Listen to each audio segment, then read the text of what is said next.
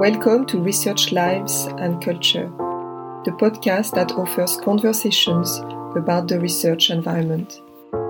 Each week I interview someone who works or has previously worked in research.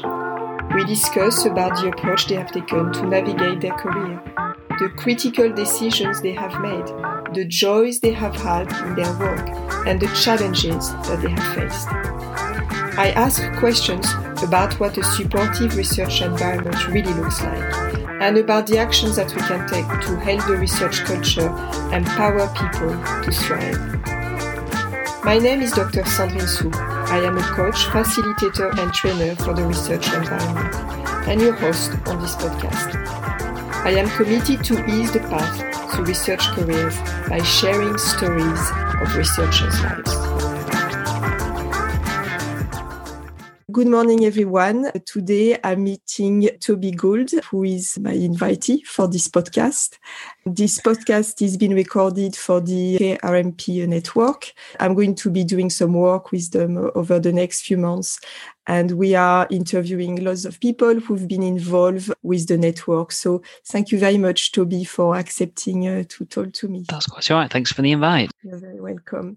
So I'm interested in the lives of researchers, in the careers of researchers, and very much how people are able to negotiate the careers in and out of the research world. So it will be really interesting to hear about the early years, if I may say, about your life in research. Tell us a little bit how you got started, working in research. So initially I did a degree in chemistry at the University of Sheffield, and that was great. I really enjoyed that as an undergraduate degree.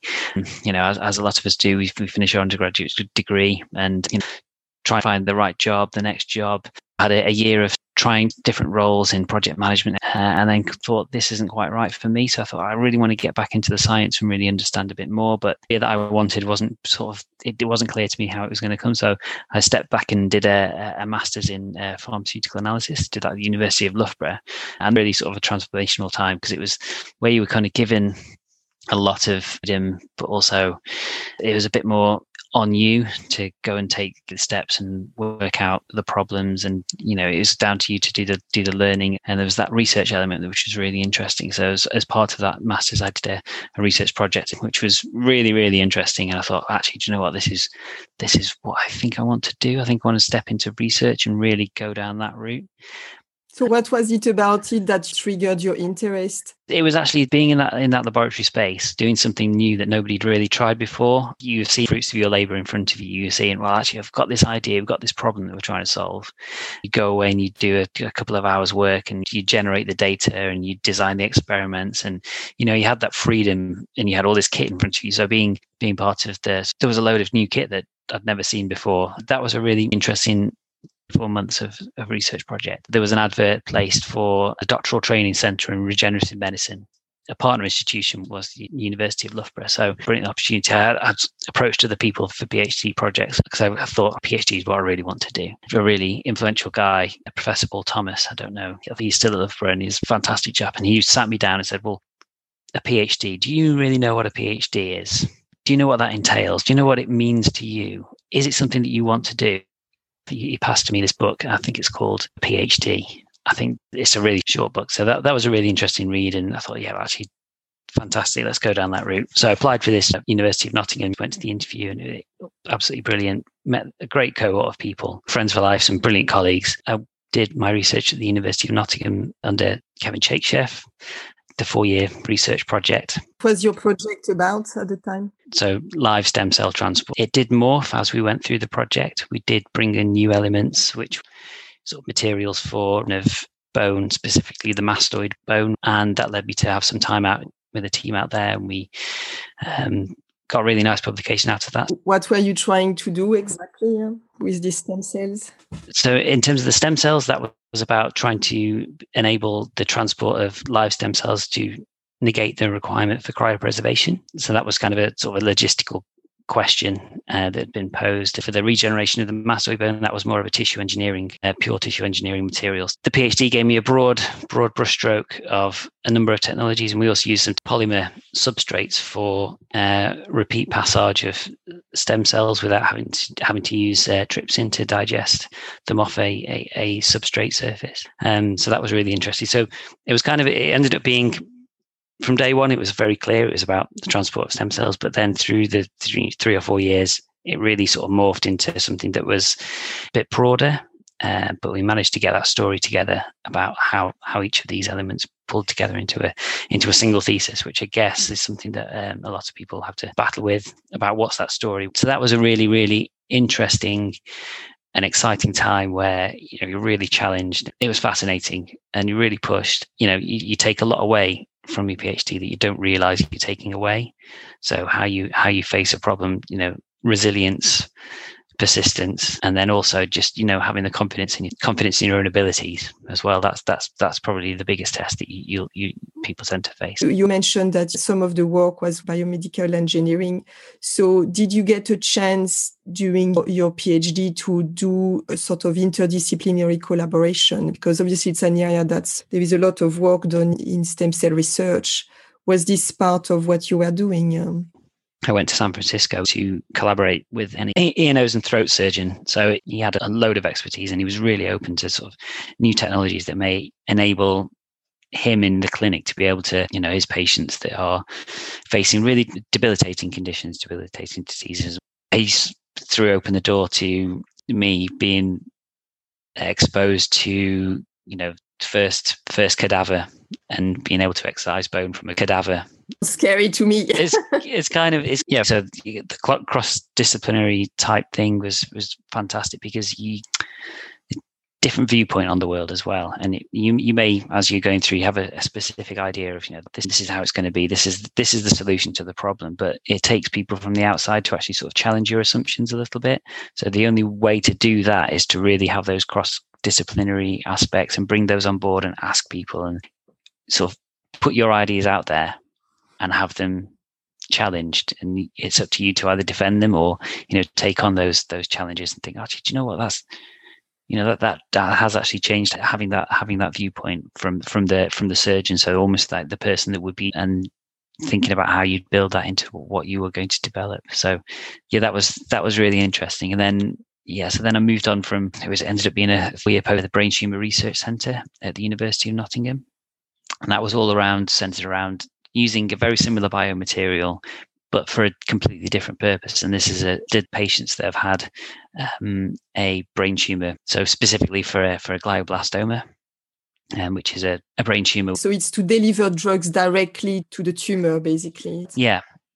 So directly delivering to the tumor bed. So what happens? Somebody's diagnosed with and the treatment path is they will be offered surgery to debulk that tumor, because they have a huge mass that's growing within their brain, which is, it will lead to disability, cranial pressure, and that, ultimately the patient will succumb to that. So they are offered surgery, and a brain surgeon will go in and they will debulk that tumor. They will remove as much as they physically can, as physically as possible. So, but what is left behind is these residual cells that the surgeon at that point in time has to make a decision to say, right, does this look like tumor, or does this look like? And if you take out any brain that's functioning, you will lose speech, movement, etc. So there's kind of a trade-off a brain surgeon can go in terms of tumor removal and not taking enough. So if you don't take enough, then if there's lots of that, will just recapitulate into another tumor mass. These are very hard decisions to make for the surgeon, that's for sure. That's it. And there are new technologies coming online which are helping aid that decision making, which during my time. So it's about pasting contains a cocktail of chemotherapeutic drugs. The benefit being then delivered to the right side of the blood-brain barrier, which will have the greatest effect on the tumor. So we had a pediatric neuro-oncologist, Professor Richard. We had a molecular Smith was to actually see, what it is to have a GBM removed and what the process is, and what he faces, what he sees when he goes into these surgeries, and at which point that the technology applied, and even down to how, the scrub nurse would pass him the material for him to then apply into the character. So that was about multidisciplinary approach to something, and then trying to gather the broadest picture. So like I said, from the perspective of the scrub nurse, because you may be thinking about your technology in terms of sort of technology development, but point of use is a huge thing that you need to really consider. In the lab, there is a disconnect with the reality on the ground of what it's like for the end users or what it's like for the person whose problem you're trying to solve. So in here, working with the surgeon, the reality of the difficult choices that they have to make. When you've never been in the theater, you have no idea what it's like for them to actually, having, an open brain and having to make these decisions. If he's your collaborator, it's really a way of engaging your for him to engage you and say, okay, that's my reality every day. I've got to make these choices. And whatever you develop needs to help make the choices that I have to make. So it really brings it to the ground of bringing the motivation in you that sometimes you're just doing experiments in the lab, but that's really connect to the reality of why you're doing the work. Yeah. So that's one of the realities of why. But then the other reality of why that we were exposed to. So the Delph is a charity. So the Brain Tumor Research Centre at the University of Nottingham is a charity, but also it works closely with other brain tumour charities, small and large. We often had, unfortunately, on this pathway, they'd come in and they'd give us their motivations, they'd give us their insights, and they would give that patient perspective.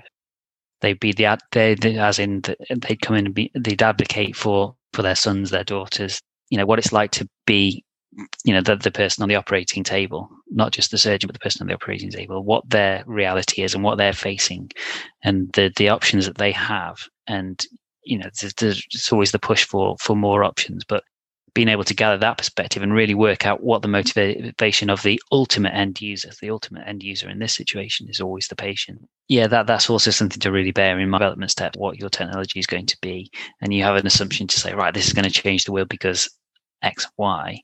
But whose world are you changing? And do they really want that world to be changed in such a way? Or is that too much of a step? Or are you addressing the wrong problem? Are you solving a problem that doesn't really need to be solved, where the real problem sort of sat right next to it? And maybe, so really understanding the problem and who did that. The 4-year postdoc developed this patented technology, which really sparked some interest in sort of IP management. Then following on in technology transfer off. Can I ask you, Toby, what were things that you did during your PhD and postdoc that were shaping your transition into the next stage of your innovation and commercialization sector?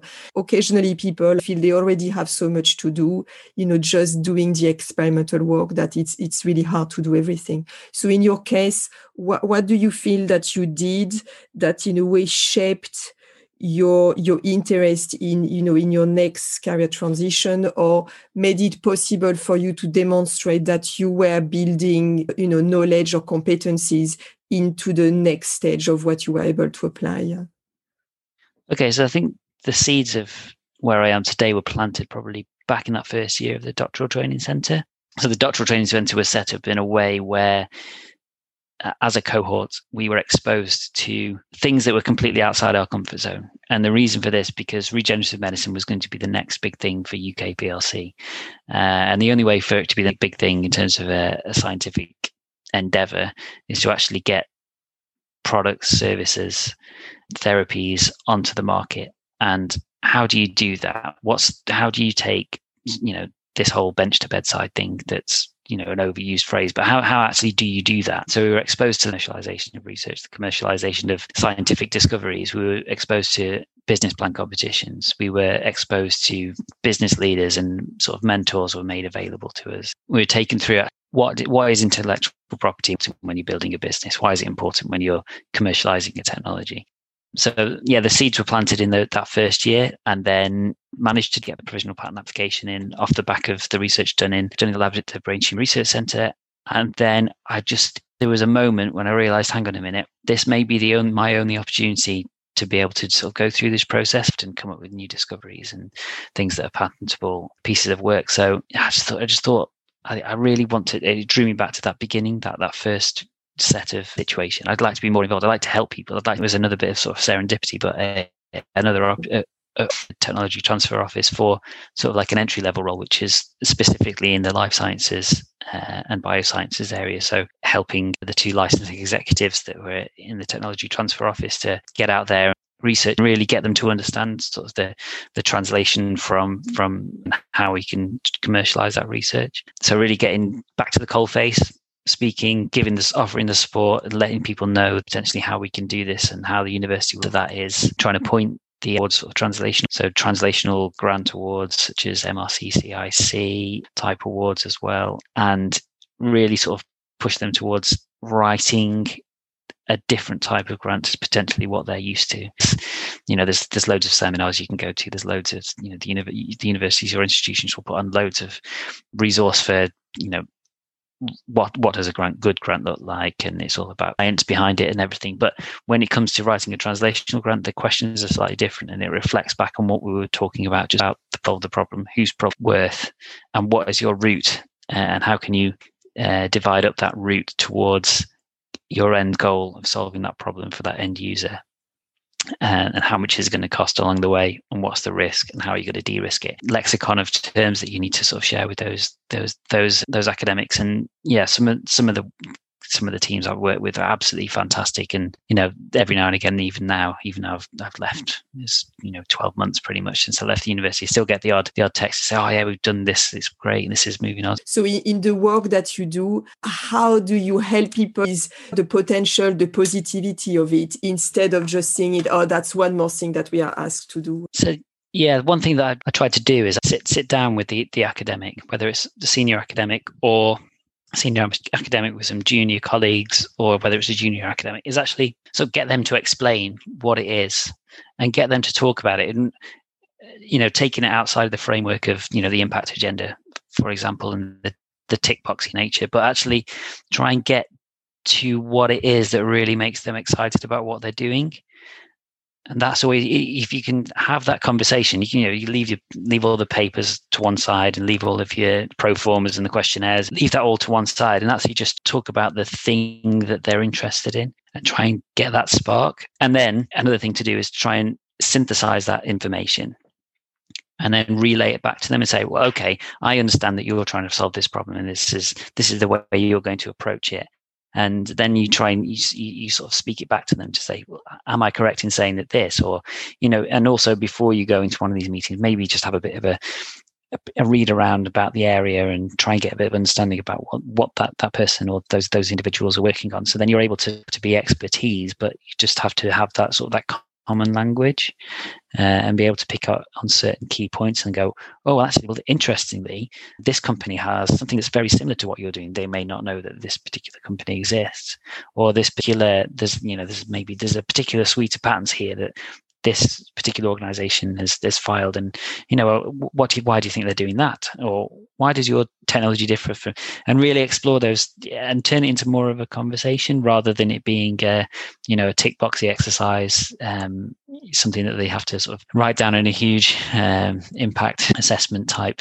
And so it's about actually engaging the research motivations and not just the body of work, as it were, and assessing the body of work, because nobody likes to have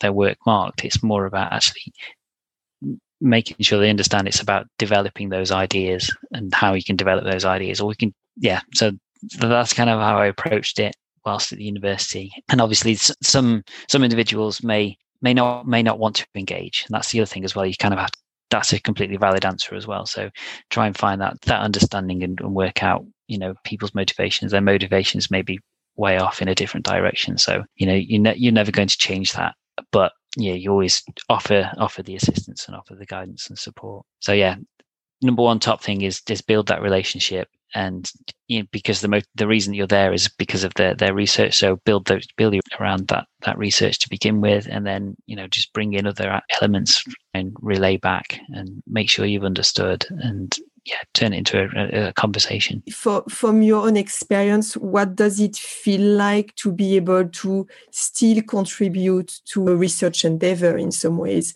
but through another route, through the role that you are doing now in kind of liaising with, the process of commercialization? What do you feel is really exciting for you in still being involved in research, but, differently? Yeah, so that's really interesting, because I think going through your scientific career, sometimes you don't even know, day one of your PhD, you don't even know what a fellowship really is, potentially. Some people may do, may not. I didn't understand what a fellowship. I didn't know what the route to a fellowship was, what the route to a lectureship was. But this seemed to be the thing that, a lot of people were aiming for, and, that's a perfectly valid way to progress. And then, so it was always the academia versus industry. That was kind of the thing. And that was, it's very black and white.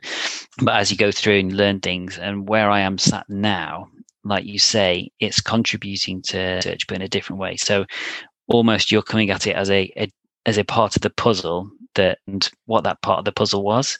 And there are still there will be people that are going through the process in their research and their academic career, and they're developing these ideas, and they don't know that this piece of the puzzle is missing. But to be able to come in and almost supercharge these ideas towards translation, towards the clinic, that's really, that it's really rewarding. It's really fantastic. It's not easy. It's hard work, but yeah, it's really see your support and just adding in your expertise and just involved. It may just be, take an application form and rewriting it, rewording it, adding a bit of a section, doing a search, doing something back, but adding in that missing piece that takes it from being, an 8 out of 10 to, and then when, those big grants come in or those deals get done, you get to sort of share in that person's absolute pride in taking their research forward and getting that grant, and they're taking a step towards achieving their goals, achieving their dreams.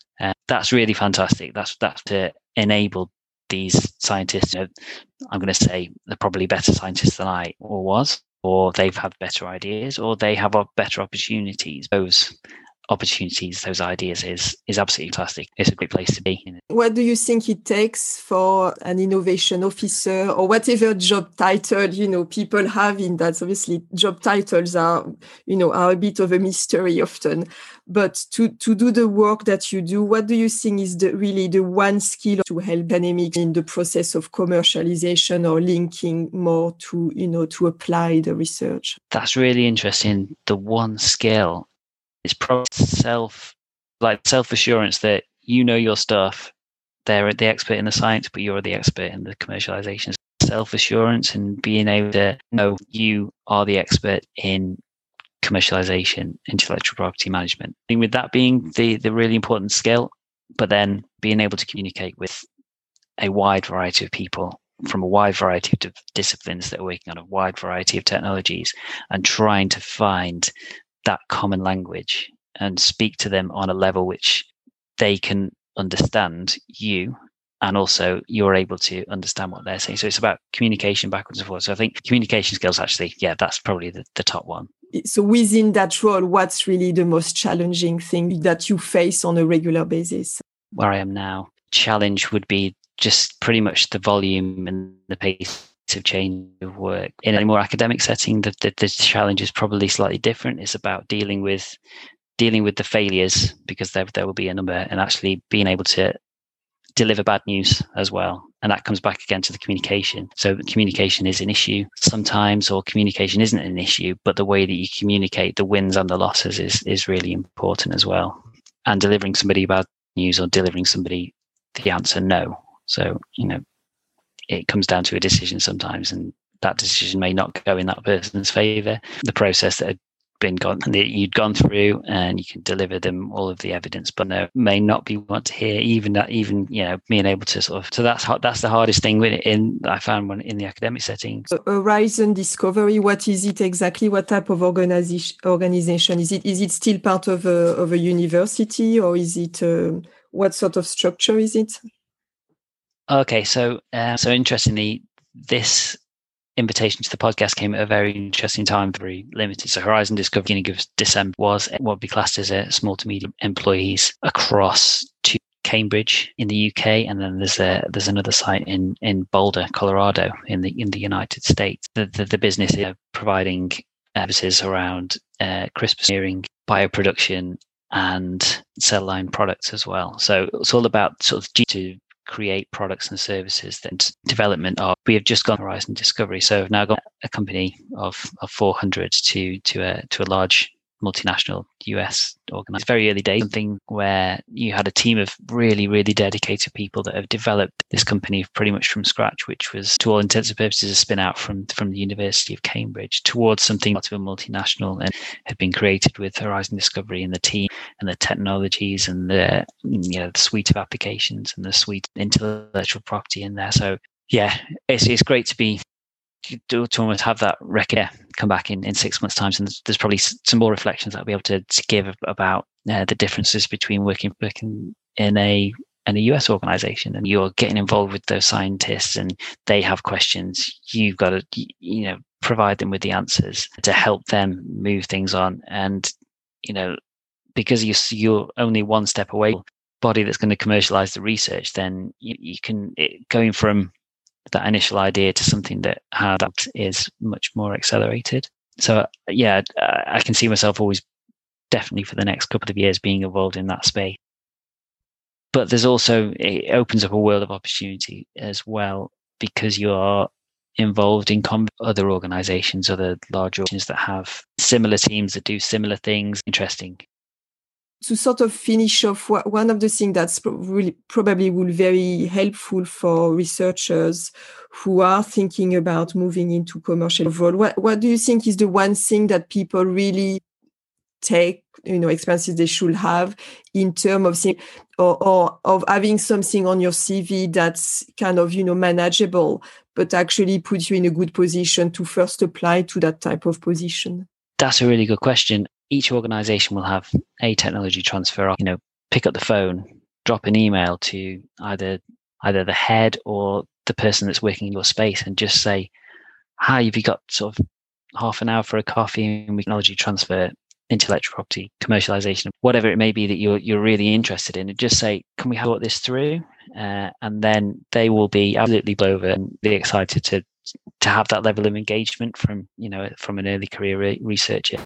Toby, can you tell me of one project in a few words that, in terms of the commercialization element, or something that really made a difference? Interestingly, it's probably one of the first projects that when I joined the university, and it was a diagnostic type product, and there was a small team of 2 that had developed this technology, and working with them and going through that process and aiding them on their voyage of discovery on commercialization, and then off the back of that develop not only the project but the team and the individual almost understand things and look at things slightly differently, and then off the back of that being able to bring in a couple of £100,000 worth of research funding towards a reality. So that was really proud of that. But it's not just the project and file for the first patent application and all that's the tick boxy stuff.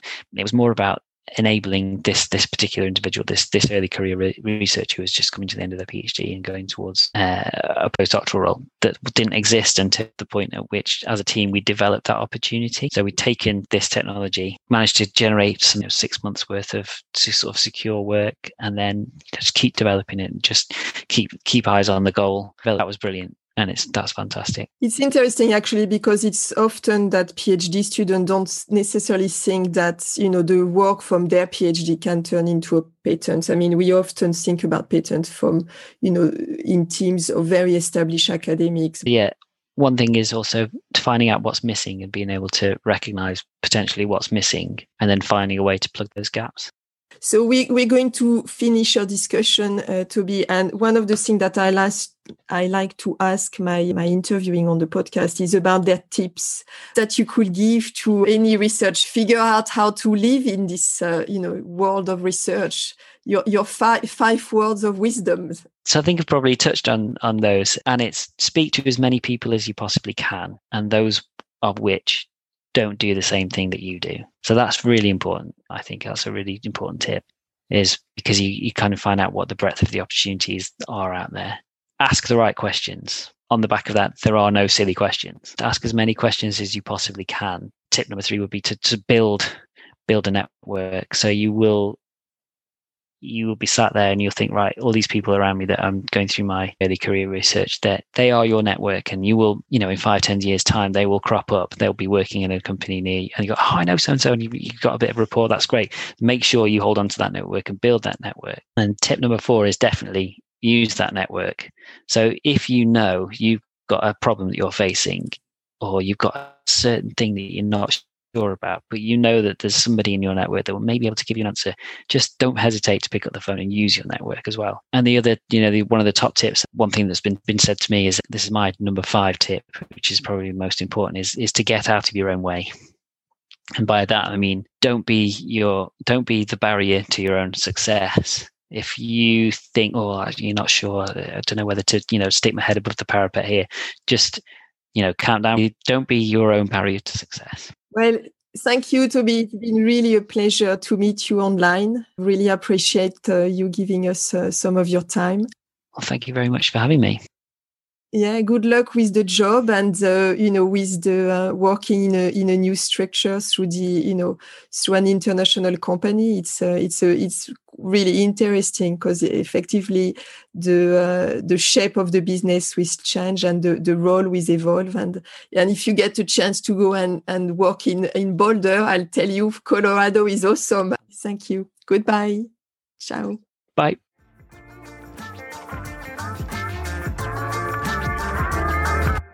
I hope you've enjoyed the discussion I had with my guest. I'm very grateful that you've been listening to us. I hope that you will join me in the future podcast.